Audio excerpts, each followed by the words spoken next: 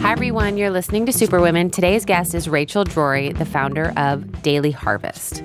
You might think you're getting all your vegetables in, but Rachel doesn't think you are. And she created an easy, accessible, affordable way for you to make sure you're getting your healthy fruits and vegetables in, that they're not laddered with pesticides. And we talk about why that's important. Take a listen. So today's guest is the founder of Daily Harvest, Rachel Drori. Hi. Hello. Well, I first became aware of what you had founded. I think someone sent so much. Maybe it was when you launched to my office. And I was like, what the hell is this? And now plausible. I'm obsessed with the cookie bites and all the great things. So will you tell my listeners a little bit about what Daily Harvest is? Yeah, so we basically make all of the food that you always want, but you never have time to eat. So as you're scrolling, down your feed, looking at all these bloggers who have hours to make food look beautiful, and then they Instagram it to make it look even more beautiful. Meanwhile, you're eating like a sad bar or something that is less than you should be eating. That's when we swoop in, and we're here to solve that problem. And you've also solved it by making it really easy and portable. Yes, absolutely. So we like to say we're for people who know what they should be eating but don't have the time. And the only way you can solve for that is by making really clean food that is super convenient. So what were you doing before this? Yeah. And what was that aha moment to start this? I was working at Guilt Group at the time, and I was hangry. I had meetings booked back to back, and I never had time to go to the bathroom or eat food. So I'd run into the pantry in between meetings, and there'd be stale birthday cake sitting there, and I'd be like, all right, this will do. And I knew better. But I never had the time to really eat the way that I aspired to. So for myself, I had to solve the problem. But then when I realized it wasn't just a Rachel problem, it was a problem a lot of people were having it was a problem a lot of people were having. I saw the opportunity to solve for this need state, which is, busy and hungry. The two don't work together. No, they're terrible. Because then you make really fucked up choices. Yeah, I can't tell you. My husband now carries food with him. Yeah. Because at a certain point, if you're hungry, your cognitive abilities just go way downhill, and you start to say things that maybe you shouldn't say. Yeah. Or snap at your husband. Well, yeah. He's like, here, just eat. So you were at Guilt Group when you thought of this idea. Did you look around the marketplace and see that, what was your point of view that you were able to tap into something that was unique and that would stand out and be different from all other sort of delivery systems? Yeah, so there was a lot out there. It was kind of the heyday of the meal kit world. And obviously there's still a lot of ambient solutions in the grocery store. But, for me, they all had some sort of compromise. For a meal kit, I was like, this is a really romantic idea that I have 45 minutes at the end of the night to cook. And, that my schedule is predictable enough that I'm not going to have food rotting in my fridge. That's just not me. And all the ambient solutions, I'm like, you take food from a state where it's living and breathing to something that can sit on a shelf for a year or two. I don't know what the process is, but I don't want anything to do with it. So, then the options are not great. We know we should be eating more fruits and vegetables. Fruits and vegetables are nobody's ever argued with fruits and vegetables, right? I mean, Hippocrates, a long time ago said, let food be thy medicine. Right. But we've stopped doing that because we've traded care for convenience. So, really thinking about how this convenient side can be not only enabled through the form factor, but also through technology is what got me really excited. So I solved the problem first by meal prepping for myself. And I was like, cool. So this sort of solves the problem. I'm eating better. But there's meal prepping is another romantic idea. It's there goes your weekend. And, by Wednesday, your food starts to get slimy. And Thursday, you're I can't eat another turmeric piece of cauliflower. No. So I knew that I wanted variety. I wanted convenience. And I was like, oh God, I wish somebody would just do this for me. And then I was like, well, nobody's doing this for me. I kind of have to do it for everyone else. And that was that moment. And so how long from the idea to whether you raised money or launched it, how long was that time period? So the idea happened faster than the time it took me to raise money. For me, even to just quit my job, I knew that I wanted to somehow show that I had product market fit, which in the early stages is so hard to do. It's you can tell yourself all kinds of lies. Like we all do that. Everyone right? needs a neoprene baby carrier is what I think. Yeah, of course. Right? I mean, we just lie to ourselves all day long. But for me, I wanted to have some sort of objective metric so that I couldn't lie to myself. So what I said is once I have 5 times more people who I do not know purchasing Daily Harvest than those who I do know, then that's probably the point at which I'm going to quit my job and like lean in. So I did it. It happened really quickly. It was like weeks, not months, which was really surprising to me. And that really proved that I had actually solved a problem. But how did you do it? Did you like go buy containers? How did you design the logo? I literally did that? Tell me about that. So early Daily Harvest was like gross. I want to know about the gross. So I'm a marketer. I love to make things beautiful, but like once I go down that hole, it's very hard to get me up. So I actually decided to lean on all the things that I didn't know how to do, which was like how to make food and how to like build a website. So I really focused on those things. So the early like MVP stage, it was really ugly. It honestly wasn't that appealing. But what I said is if I'm really solving a problem, these other things are nice to haves. Like pretty branding is nice to have, but if somebody's just buying something for the branding, they don't like the food, and like I haven't solved a problem, it's not going to work. So early days, I literally went to Trader Joe's and bought a bunch of frozen fruits and vegetables, and found myself a commercial kitchen in Long Island City after I found out that I couldn't make it in my apartment. I was like, I had no idea what I was doing. I got a food handler's license, which like I'm still not clear on if I actually need it or not, but like I got it because I was like, I literally don't know how to make food. So I got to figure out how to make food. And, just made everything with my right hand and my left hand and delivered it in my car in New York City. Built the website. Rudimentary was like very complimentary way of saying like it was a piece of shit. The fact that people still bought it, that people were still excited about it is what gave me conviction to then, quit my job and continue to lean in. And, I tried to raise money off the bat. I didn't really want to, but, you need money to run a startup. So when I first went out, I found that people didn't understand the concept. Like the people who I was speaking to were like, why doesn't it taste like Jamba Juice? Or like, how big is a smoothie market? And I was like, I'm not making smoothies. Like, no. Right. But people are like, but I see a smoothie. Like it was kind of ridiculous. I met so many investors, kissed so many frogs, and people just didn't get it.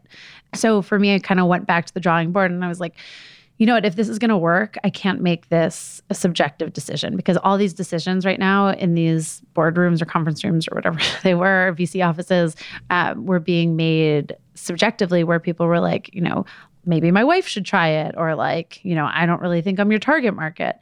And so I went back to the drawing board and I was like, I need to show people objectively that this has legs, that this is going to be successful. So, I set more metrics for myself. I set more like finish lines for myself, or still haven't reached a finish line, but like midpoints for myself, where just kind of set my sights on reaching certain goalposts. So when I had those early meetings, I actually went back to all of those people and I just asked them simple questions like, what would the metrics of this business, or what would my customer economics need to look like so that you couldn't not give me a check? And I got a lot of feedback and it was all the same thing. So I actually, in the early days, built the business to optimize for those metrics. That way, when I went out to actually raise, which was a good 8 months later, I had those checks really easily because I said to those people, remember when you told me that this is what the business would need to look like? Well, okay, fork it over.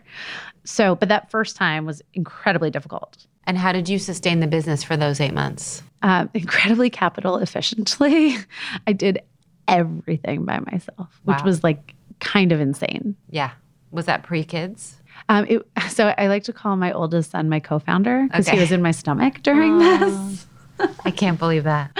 Like the craziest things happened. I got locked in a freezer one day with a baby in my belly and I was like, oh my God, like what am I going to do? And my phone didn't work. It was bad. How did you get out of the freezer? Sidebar? Somebody else came in. Okay. But the craziest things, but there's never a good time. Right. And I had the idea, the moment felt right. So I just did it. I think it's amazing. Anytime I meet a woman who co-founded and or launched a company and had a kid at the same time, I'm like mind blown because I don't think I could have done it. but like the amount of attention you have to have on like raising a human and really raising another baby is insane. I mean, I like to think of balance linearly instead of in parallel. Because Tell I think me how it's that just, works. I just think, I mean, I don't know that it does yet. TBD. This is what I tell myself. Like you have two lines side by side and they can be. Well, I just think that that's really hard. Like I think people talk a lot about It's impossible. How can you be balanced and you have a family and you blah, blah, blah. There's also like myself, which just gets totally neglected, but I try to think of balance as like a long game. So, like right now I'm focusing on the business and I'm focusing on my kids and, I'll get to the gym at some point in a few years. And, there's just like a lot of trade-offs. But I think it's really hard to be able to kind of live these multiple lives at the same time. So I think it is, but I also think that it's probably been hard for men too. Oh, absolutely. And I think that we're all like, I wish we could just have one big consortium and just be like, let's all change the fucking work week. Yes. Okay. And let's not email each other at night so we can just all shut down. Boomerang. Boomerang is the best thing ever. What is boomerang? So boomerang. So I do my best work at night. Oh, okay. Like during the day, there's so many meetings and so many people need answers to questions. And I come home and my day is over at 6 and I go home every single night because I want to put my kids to bed. It's the only time that I see them. And then like 7:30 or 8 after I've had dinner, that's when like I actually think. So I send off millions of emails, but I use Boomerang. So no one gets it. Which is, it's a Gmail or Chrome attachment. And everyone gets it at 9 o'clock in the morning the next day. It's when great. they go to their email at 9 in the morning, is it like 60 messages from you? It is, but like that's all they're going to hear from me that day. Right. Like, I love that. And how do you avoid burnout? Like if you're turning back on at 7:30. Yeah. Like I had to stop. I'll do like a cursory check, but I have to stop myself on the weekends because I was just reaching a point of like it never ends. Yeah. I mean, it's hard because even like the weekends are also exhausting. Yeah. Like how old are your kids? Oh, they're exhausting. They're that age. They're 8, 5, and 21 months. Yeah. Like I have a 2 and a 4-year-old and my weekends are fucking exhausting. Like I can't wait for Monday sometimes. So, you do burn out. It's a lot. Yeah. Any tools or tricks that have been helpful outside of Boomerang? I mean, I try to focus on the things that I really love when things get crazy. So I love cooking. I love being part of culinary development, like at Daily Harvest. So whenever I show up in our test kitchen, everyone's like, all right, come here. What's going on?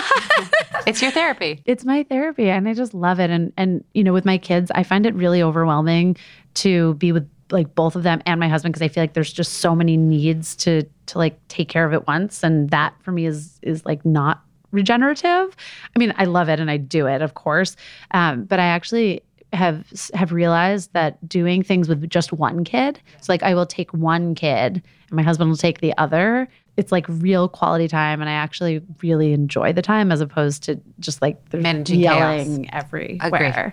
So I mean, it's like little things. No, we started doing that with my daughter and her tantrums and her outbursts. Like I would say, cut by 90% when I was just like, let me take you out alone and we're going to spend some time together. Yeah, but it also is like headspace for me because I just like everybody vying for everyone's attention at the same time is just really stressful. So what have been some unexpected hardships that you've encountered on your journey that you were like, oh, I didn't know that could possibly happen? I mean, there's so many. Where to begin? I mean, fundraising. Fundraising in the beginning was like a full-on clusterfuck. It's like, it wasn't just one round. It was, people just continued to not understand the problem I was trying to solve. And, even today when I meet with people, when like we have this ridiculous track record, we've been capital efficient. We've done things so differently from so many businesses out there. If you're not solving the problem for the person who is judging your company, it still continues to be really difficult. I don't think I realized how hard that is. And, I speak to a lot of founders now and they're like, I don't know, like I met with 20 people. It's really demoralizing. And I'm like, yeah, it is. And like, it doesn't get easier. Like I like play Teflon on TV where I'm like, oh yeah, I'm just going to brush it off. But like, it sucks. And you just keep going. I think that building a team is, I feel so grateful for the team that we have. But it's really hard. It's really hard to find the right people who, understand the vision, who, believe in the same things, who, share values. It's difficult. And okay, wait, no, 3. Doesn't have to be 3. Could just be 2 if those are your top 2. People and fundraising. Feeling like you always need to have it together, because I don't. I feel like I live in the center of a tornado at all times. But there's this, I don't even think it's Instagram. I think there's just this like expectation that if you are growing a company, if people are going to put their faith in you, that like you just need to be buttoned up all the time. Like that's just not me. I drop F-bombs everywhere in totally inappropriate places, but like, I'm just like my authentic self, and it is often in conflict with the expectations that people have of me. And I think that that's really hard, and it can also feel really lonely sometimes, where you're like, okay, I have to like put on a happy face, but I don't feel happy. And I've actually started just being really real with my team. Like I stood up in our all hands today and I was like, we're doing performance reviews, and performance reviews suck. Like they're the worst. Who hates performance reviews? I hate them.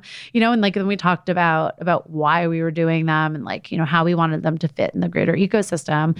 But I've kind of like just recently have kind of been like, I don't give a shit. Right. But until you get to that point, I think there's so much pressure on that, and totally unexpected. Because I was like, I can always be my authentic self. Like, I don't know how to do anything else, but you really can't be all the time. No, you definitely can't be all the time, because you can't be like, oh, the boat was rerouted because of a monsoon, so we're going to have a glitch in paying the bills this month. Nobody cares. No, they're like, fuck you and your monsoon boat. Right, okay. Right. Or like, when there's a snowstorm over the Sierra Nevadas and your truck can't get over. Exactly. And you're just like, I'm sorry.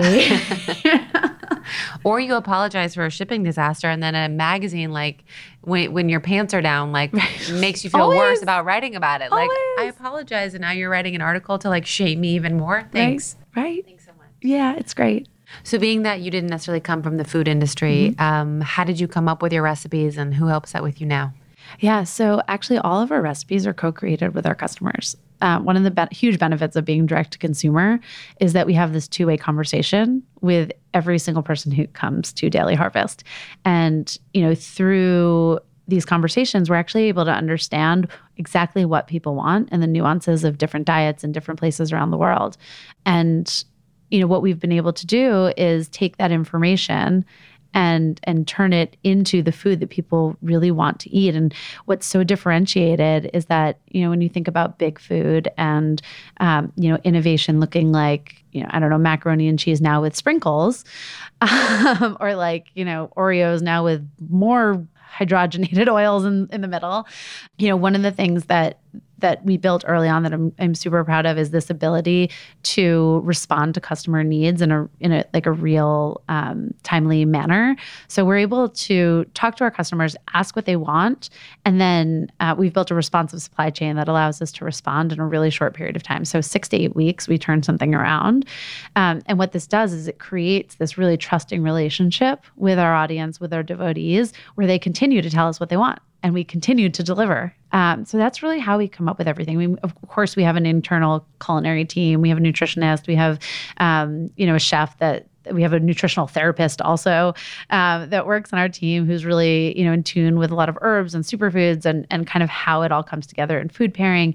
But it really, the inspiration and the like more specific asks come from our customers. So what is your goal with Daily Harvest? I mean, you want to big and sell it? Yeah. Keep it mom and pop? Yeah.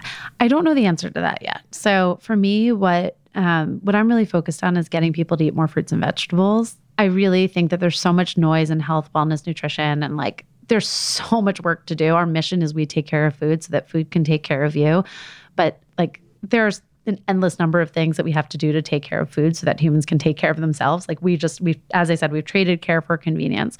So for me, there's so much more to do that I can't even think about that right now. It's just to make fruits and vegetables easy. Fruits and vegetables should be easy, right? Like we know that they're good for us. We know we should be eating more, but they're so difficult. They're so difficult. They're perishing. You have to wash them. You have to cook them. You have to figure out how to make them taste good. You have to hide them in things for your children. Like there's just a lot to it. And then there's, all the regulation and all of the policies that are around food. Like 80% of our calories today are from processed food. Like, that's crazy. Yeah.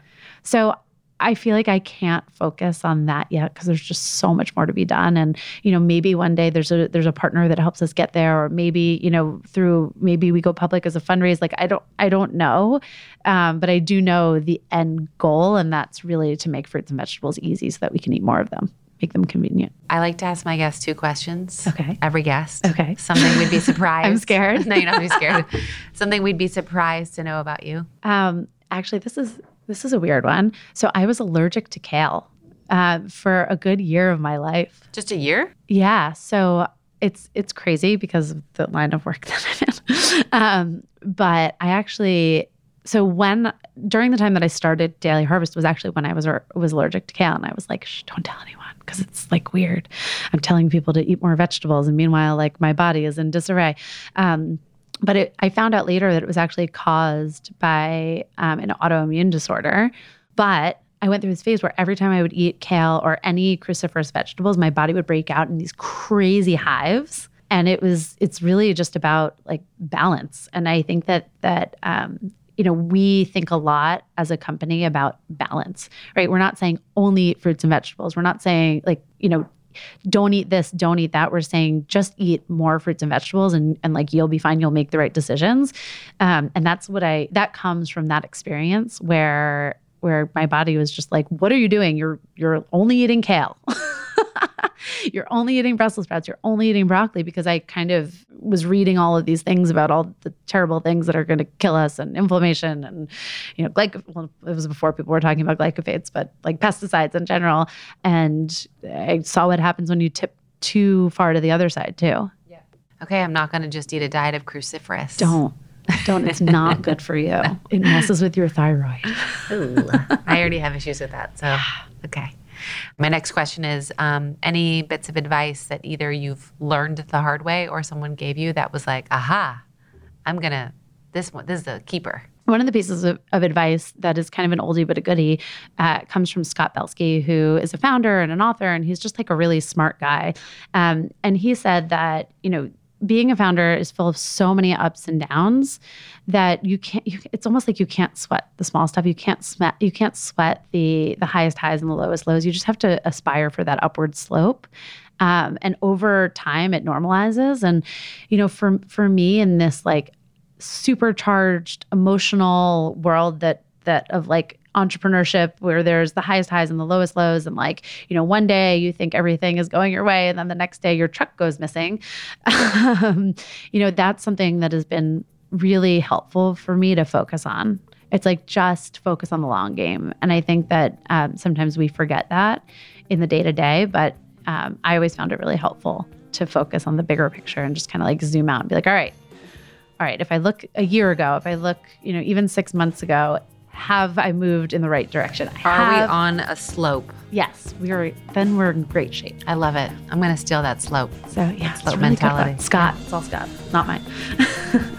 Thank you so much. Thank you.